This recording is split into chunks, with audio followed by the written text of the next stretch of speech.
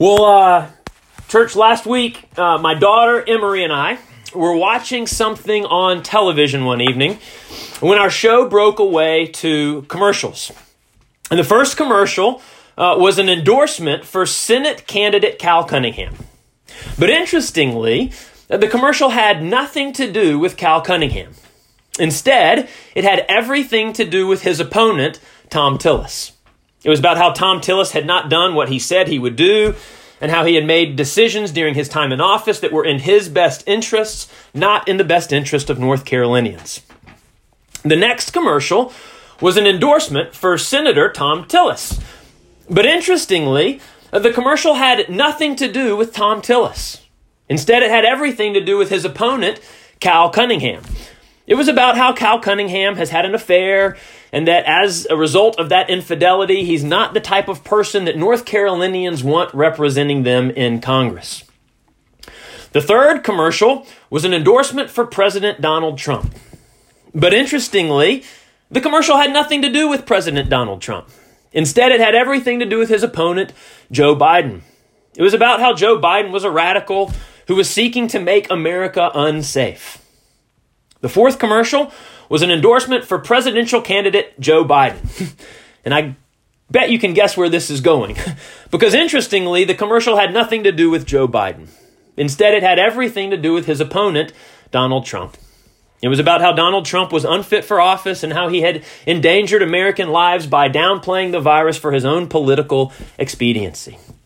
And the fifth and the sixth commercials were an exact repeat of the first and second Cal Cunningham and Thom Tillis commercials. And then our show returned. This is a true story. One commercial break, 6 political ads, 2 of them exact repeats, and all of them saying nothing about the candidate for which the commercial was for, but instead highlighting negative information about the candidate's opponent. Even Emery picked up on the absurdity of this. And after I experienced this commercial break, my first reaction was, it's going to be a long 3 weeks until the election. Hunker down. My second reaction was, what an absolute waste of money. And maybe that's another topic for another day. But my third reaction was that I think they're actually hitting on something that may be important here, but they're missing the most crucial part. And that's what we're going to talk about today.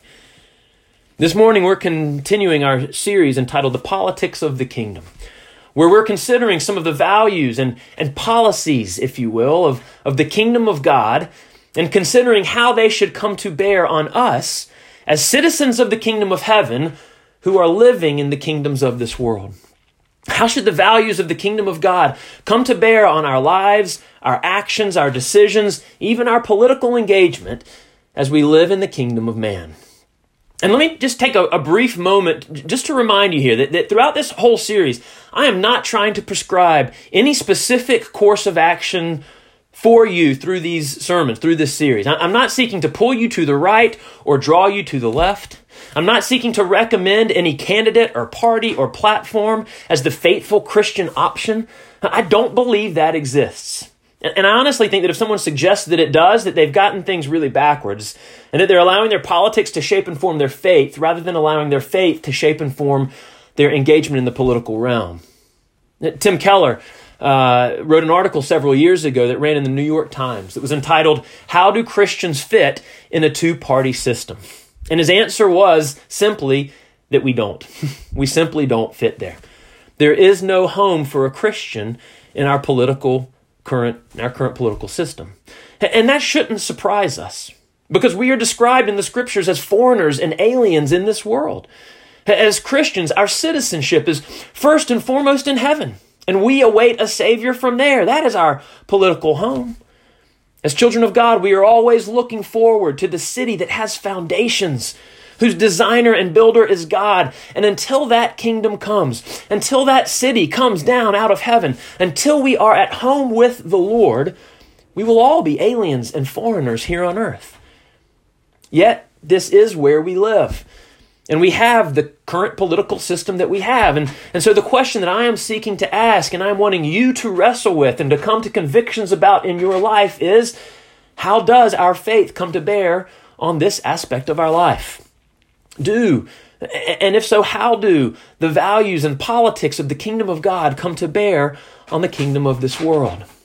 We may come to vastly different opinions and outcomes with those questions in the end. But what I want us to do is to be disciples of Jesus, who allow our faith to shape and form our opinions about the world, rather than the other way around. And so this morning, as we're a week and a half out from electing new leaders for our government, I want us to consider the topic of leadership. What does the kingdom of God have to say about leadership? And what I want to highlight for you this morning is that in the kingdom of God, when it comes to leadership, character matters. The kingdom of God is a kingdom where character matters. And character, as defined by the Oxford Dictionary, is the mental and moral qualities that are distinctive to an individual. Put another way, and put in a way that's a little bit easier to understand, I believe, it's the idea that how a person behaves is what he or she is.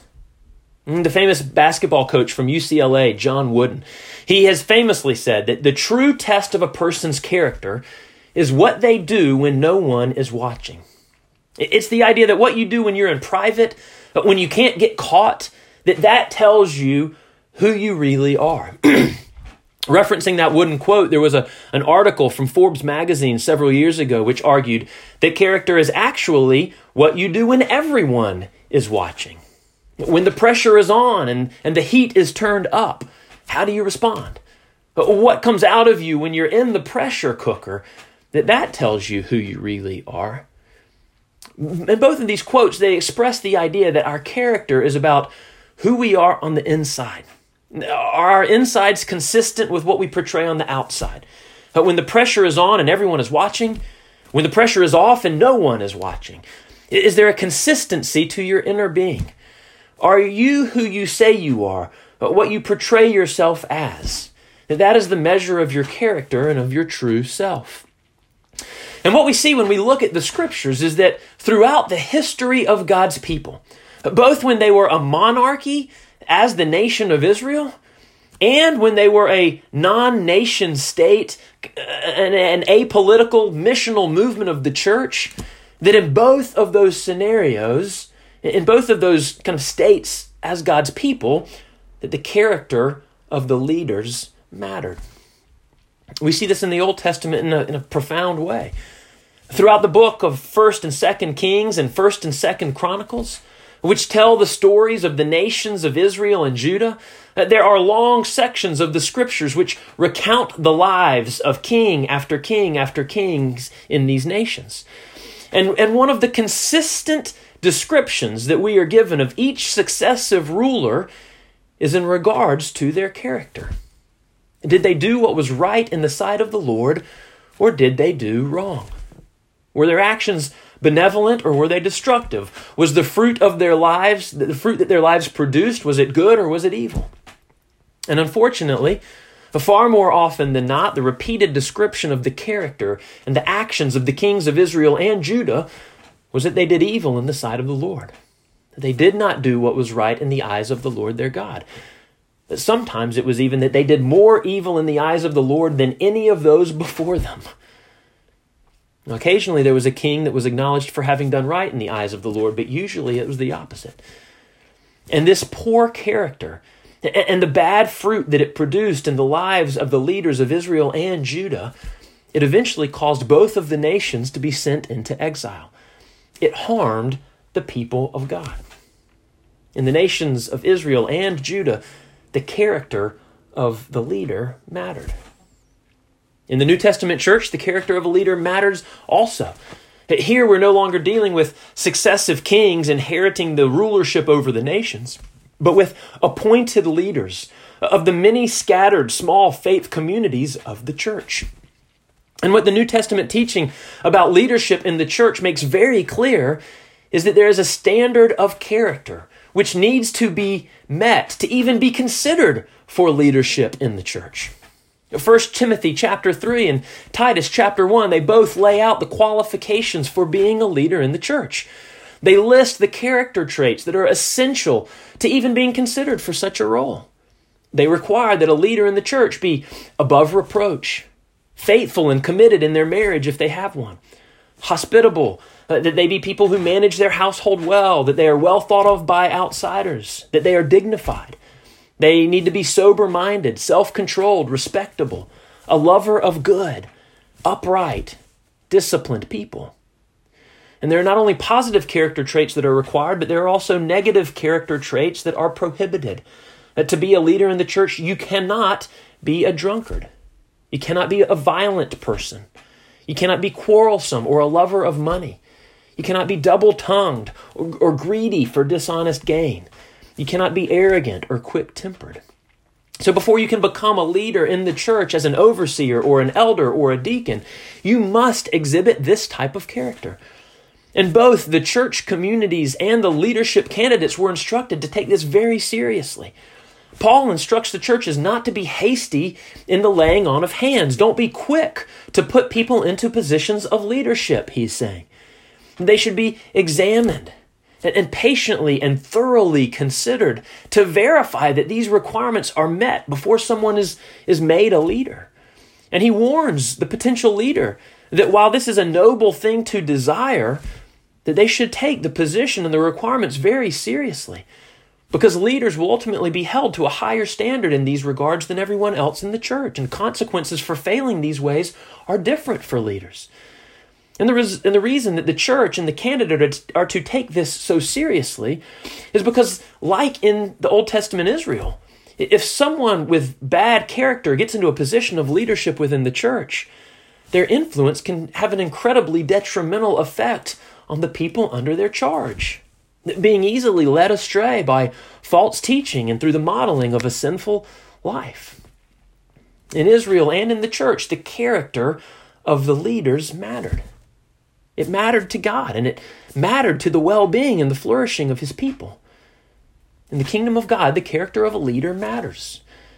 And what I found so interesting in the political ads that I saw the other day with my daughter is that they all seemed to grasp that idea at some level. Right? Each of the 4 political ads for these 2 most prominent national races affecting our state in this cycle were all advertisements that were impugning the character of their opponent. Not one of them was about public policy. They were all about personal character. It's an acknowledgement, by these candidates at least, that in these races, as in the kingdom of God, the character of a leader matters. But where I think the challenge for us often comes is in regards to the question of what determines whether someone's character is good or bad. For I'm sure if you asked each of these candidates in the commercials, they would affirm the goodness of their own character and would suggest that their character qualifies them for leadership, even as they question and challenge the character of their opponent. So who gets to decide, right?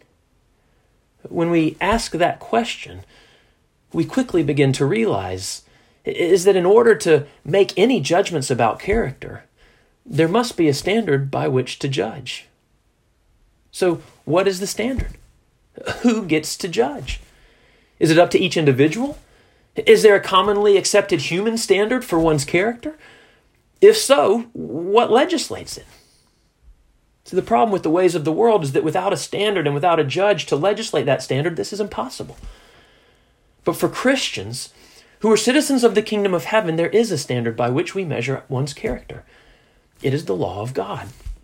And there is a judge who legislates that standard. It is God himself. And in the books of 1st and 2nd Samuel, we have a fascinating and I think really challenging look into how that works. In these books are the stories of Saul, the first king of Israel, and David, the second king of Israel. As a very brief summary, Saul, he looked the part of a king. He was rich, he was from a prominent family, he was the tallest and most handsome man in Israel. And in the early part of his reign, God used him to do good among the people. He won victories over many of his enemies, the Moabites and the Ammonites and the Edomites and the Philistines. The scriptures tell us that Saul did valiantly, and he struck down his enemies and delivered Israel out of the hands of those who plundered them. Now, there were two instances early on where Saul made mistakes. On one occasion, he offered an unauthorized sacrifice before the Lord. He wasn't a priest, and so he wasn't supposed to do that. On another occasion, he kept some of the plunder from one of the battles rather than committing it all to destruction as he had been instructed by God. Now, these were seemingly small, fairly insignificant indiscretions, but on the whole, Saul looked like a pretty good king. David, on the other hand, was the least likely of kings. He was the youngest son of Jesse and a shepherd boy. He was small in stature, and no one, not even the prophet who was sent to anoint him as king, would have ever picked him as a leader. David likewise won many battles as a king, but he also had several indiscretions in his life. He committed adultery with the wife of one of his soldiers, and then he had that soldier killed in order to cover up his infidelity.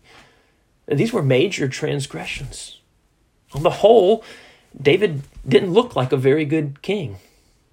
Yet in the end, God rejected Saul as king and proclaimed David to be such a good king that someone from his family line would sit on the throne of Israel forever. Why?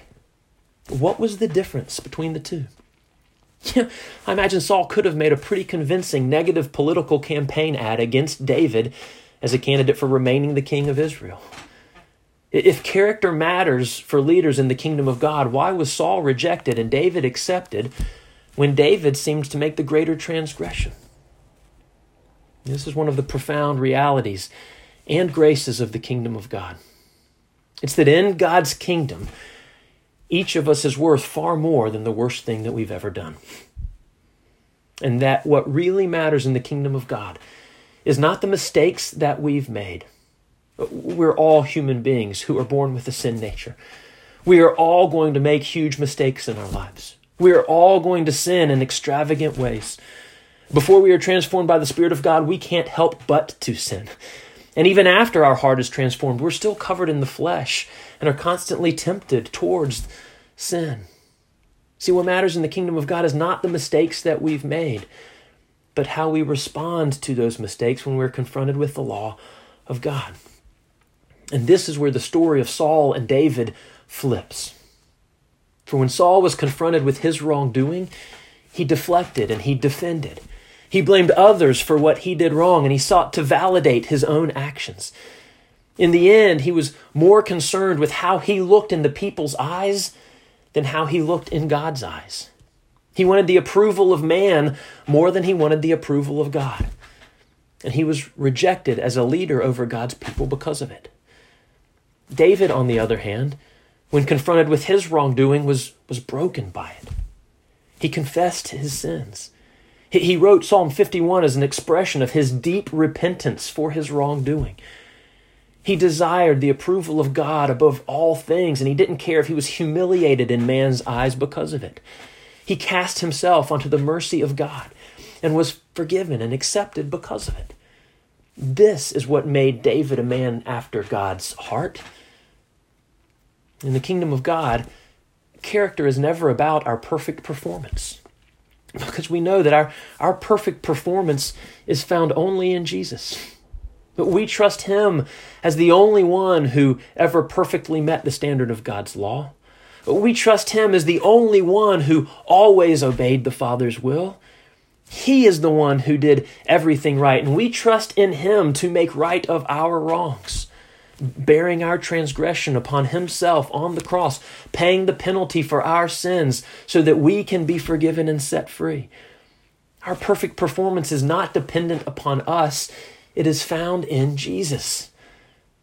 But our character, as defined in the kingdom of God, is marked by contrition and our repentance, by taking responsibility for our mistakes and by asking God for help with them when confronted with our shortcomings. This is why Jesus said, "Blessed are the poor in spirit, for theirs is the kingdom of heaven." For our Christian character is ultimately about humility and contrition and the acknowledgement of our poverty of spirit and our need for and dependence upon God. That is what makes us a man or a woman after God's heart. In the kingdom of God, the character of a leader matters. It matters to God, and it matters to the well-being and to the flourishing of his people. the challenge for us as Christians is to discern, how does that truth about the kingdom of God translate into the kingdoms of the world? And this isn't an easy question to answer. And faithful Christians will disagree about the application of this. Some would say that it absolutely translates, and we should seek to have as many faithful Christians in public office as we possibly can, advocating for policies that reflect the values of the kingdom of God, that this is what is best for the flourishing of all people. Others, though, would argue that the governments of this world are so far from and so insignificant to the kingdom of God that we shouldn't expect leaders to live by the same standards as Christians, and that it ultimately doesn't matter whether they do or not for their governing. The government of a country has no bearing on the life and the work and the ministry and the mission of the church, and so ultimately it doesn't really matter. I had a conversation this week with a close friend of mine who works in ministry, and he ultimately holds a very different position on this than I do. But we sat at a table together, and we discussed and we reasoned from the scriptures, and we considered all kinds of different implications and ideas from the scriptures as to why the character of a public official matters or why it doesn't. It was a civil, loving, respectful, faithful, biblically informed conversation that was edifying in both directions, challenging in both directions. And even though we ultimately disagreed, that conversation, that engagement, that kind of thinking is really the goal of this entire series. I'm not trying to answer these questions for you. That is the work of you living out your faith, of you considering how the values of your faith should come to bear on the decisions that you make in your life. What I am trying to challenge you to do is to make sure that it is your faith that is informing how you think about the world, rather than allowing the values of this world to inform how you think about your faith. And church, if we would do that, then in every way, we'll be seeking to live our lives to the glory of God and to the good of his people in this world. May we do so. Amen.